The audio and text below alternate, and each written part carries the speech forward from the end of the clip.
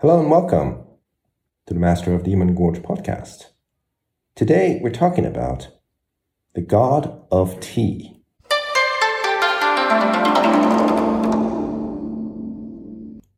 Before we start, with your indulgence, a word of shameless self-promotion. My book, From the Wall to the Water, documenting the journey I undertook from China to Europe in the footsteps of an ancient explorer, is now available for pre-order from Amazon.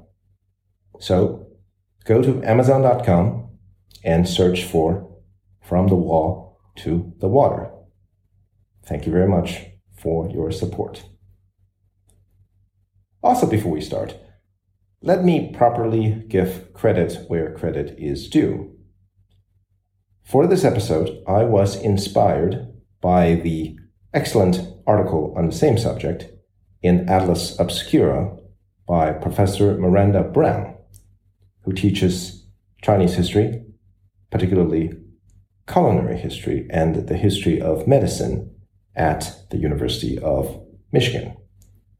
Indeed, I'll be taking much of what I say from that article, which I recommend everyone to Google and to read.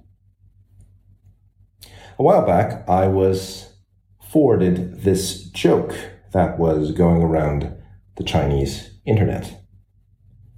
The gist of it was to imagine what would happen if someone went back in time to ancient China, specifically to the Qing dynasty in late 3rd century BC, specifically if this person went into a restaurant and tried to order food. Many, actually most, of the dishes that today we consider both commonplace and emblematically Chinese were not available at that time. Many necessary ingredients only became available after centuries of trade and cultural contact along the Silk Road.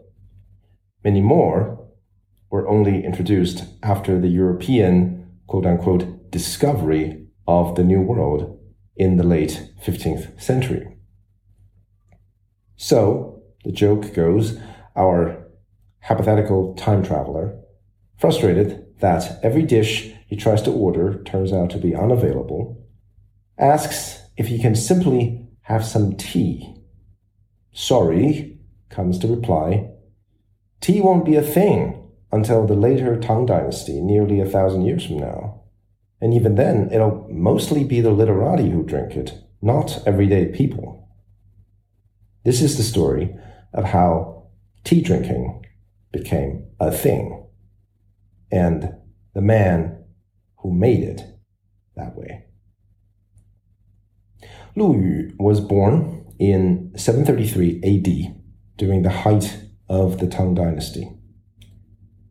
Or maybe he wasn't really born in 733. Maybe he was born a little earlier because he was actually an orphan. We don't know who his parents were, and 733 might have been the year when a Buddhist monk found the abandoned child, rather than when he was actually born. Neither do we know, really, where his hometown was. His alleged hometown was where he was found. The story goes that the monk, known as Zhi Ji, and the abbot of a temple by the famously scenic West Lake, one day heard the cries of geese behind the building. He went out to look and found a trio of geese covering an abandoned toddler with their wings. The monk brought the boy back into the temple. But as a man of the cloth, the monk couldn't personally adopt the child. So he arranged for the Li family to adopt the child, who now took Li as his surname. When the boy was 7 or 8, though, the Li family wished to move back to the town they originally came from. the boy didn't want to be a burden to his adoptive family. So instead of going with them, he returned to the temple to see the monk Zhiji. Zhiji invited him to join him in his religious order. But the boy didn't wish to become a monk. So instead he took a job at the temple as a caretaker. And he changed his name, taking the new name Lu Yu by consulting the I Ching, or the Book of Changes. It was during this time, during this second stint at the Longgai Temple, that Lu Yu learned how to read. It was also during this time that he had his very first taste of tea. He was unimpressed. He called it ditch water. You see, at the time, people didn't really drink tea. They didn't consume it as a drink in and of itself. Rather, as Professor Brown puts it, what bothered Lu was not the tea, but all the other ingredients. The offending brew contained scallions, ginger, jujube dates, citrus peels, dogwood berries, and mint, all of which cooks threshed together to make a smooth paste. The result was a chunky soup or even a sauce. At the age of 12, Lu Yu ran away from the temple and joined a theater troupe. Lu Yu was not very good looking, and he even had a bit of a stutter. But he excelled at playing the comic relief, the clown. Years later, he would even compose a 3-volume collection of jokes. In 746 AD, Lu Yu happened to perform in front of the local governor. The governor was so impressed with him that he sponsored the teenager's education, paving the way for Lu Yu to join the ranks of the literati. In the ensuing years, Lu Yu came to devote himself to the leaves of this plant, tea, that he actually loved, despite his early pronouncement that the soup form of tea tasted like ditch water. Not only that, but he found good friends who loved tea just as much.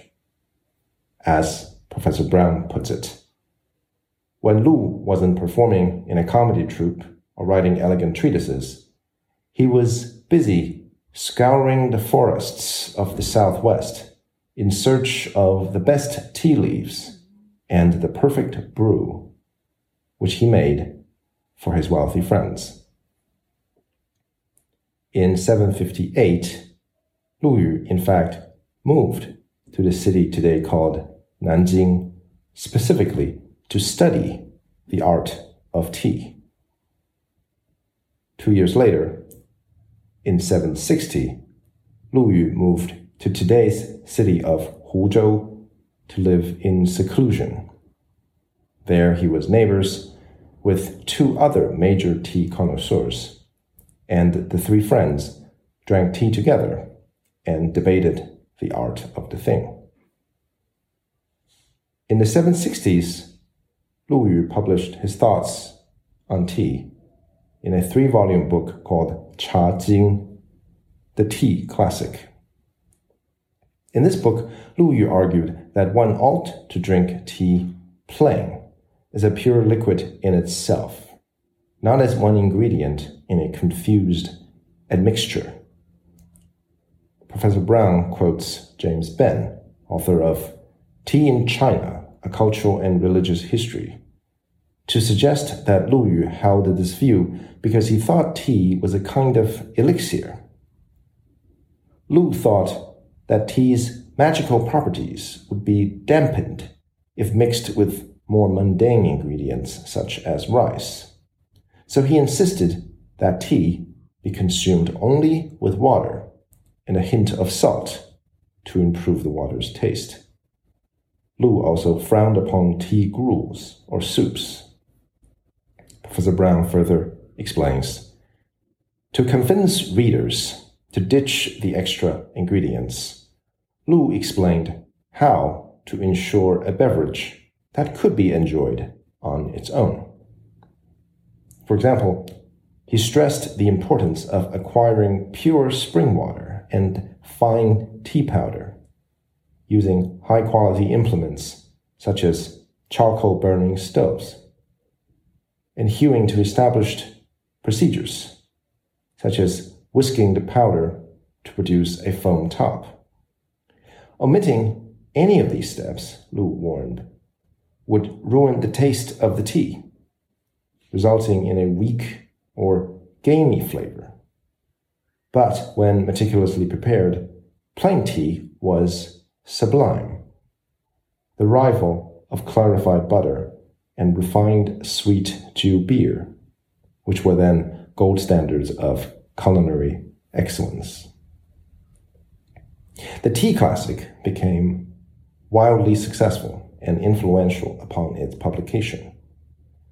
It made Lu Yu famous, and people came to call him the sage of tea, the immortal of tea, or even the god of tea. Professor Brown attributes part of the success to Lu Yu's gifts as a self-promoter. The man was an actor, after all. But Lu Yu was also enjoying his tea and writing his book against a historical background of upheaval. If you remember the episode we did on the Anshi Rebellion, you may recall that this event began in 755 AD and would not end until 763. It was a massive rebellion, essentially a civil war that consumed China, and it very nearly destroyed the Tang Empire. Census data from the time suggest that the Anshi Rebellion might have killed 2/3 of the Chinese population, or at least it reduced the population counted by government census takers by about 2/3. In Professor Brown's words, in the wake of the disaster, the hard-partying ruling class sobered up, literally as well as figuratively. Written in a classical idiom, Lu's tea classic persuaded the rich and powerful that the leaf offered a healthful and elegant alternative to wine and beer.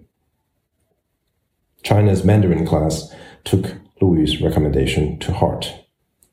The tea soups of Lu Yu's youth quickly grew out of favor. In was the Zenish consumption of the pure liquid brewed from the simple leaves. And 12.5 centuries later, Lu Yu's influence upon all of us remains strong. It was assumed, as a matter of fact, that tea was to be drunk the way Lu Yu recommended by the time European sailors first encountered it in the 16th and 17th centuries when they traveled to East Asia. And so it remains generally the case today. In most parts of the world, most people, most of the time, drink tea as a beverage, and not as a soup, and not as leaves for chewing. For that, we have Lu Yu to thank. This has been MODG. Thank you for listening.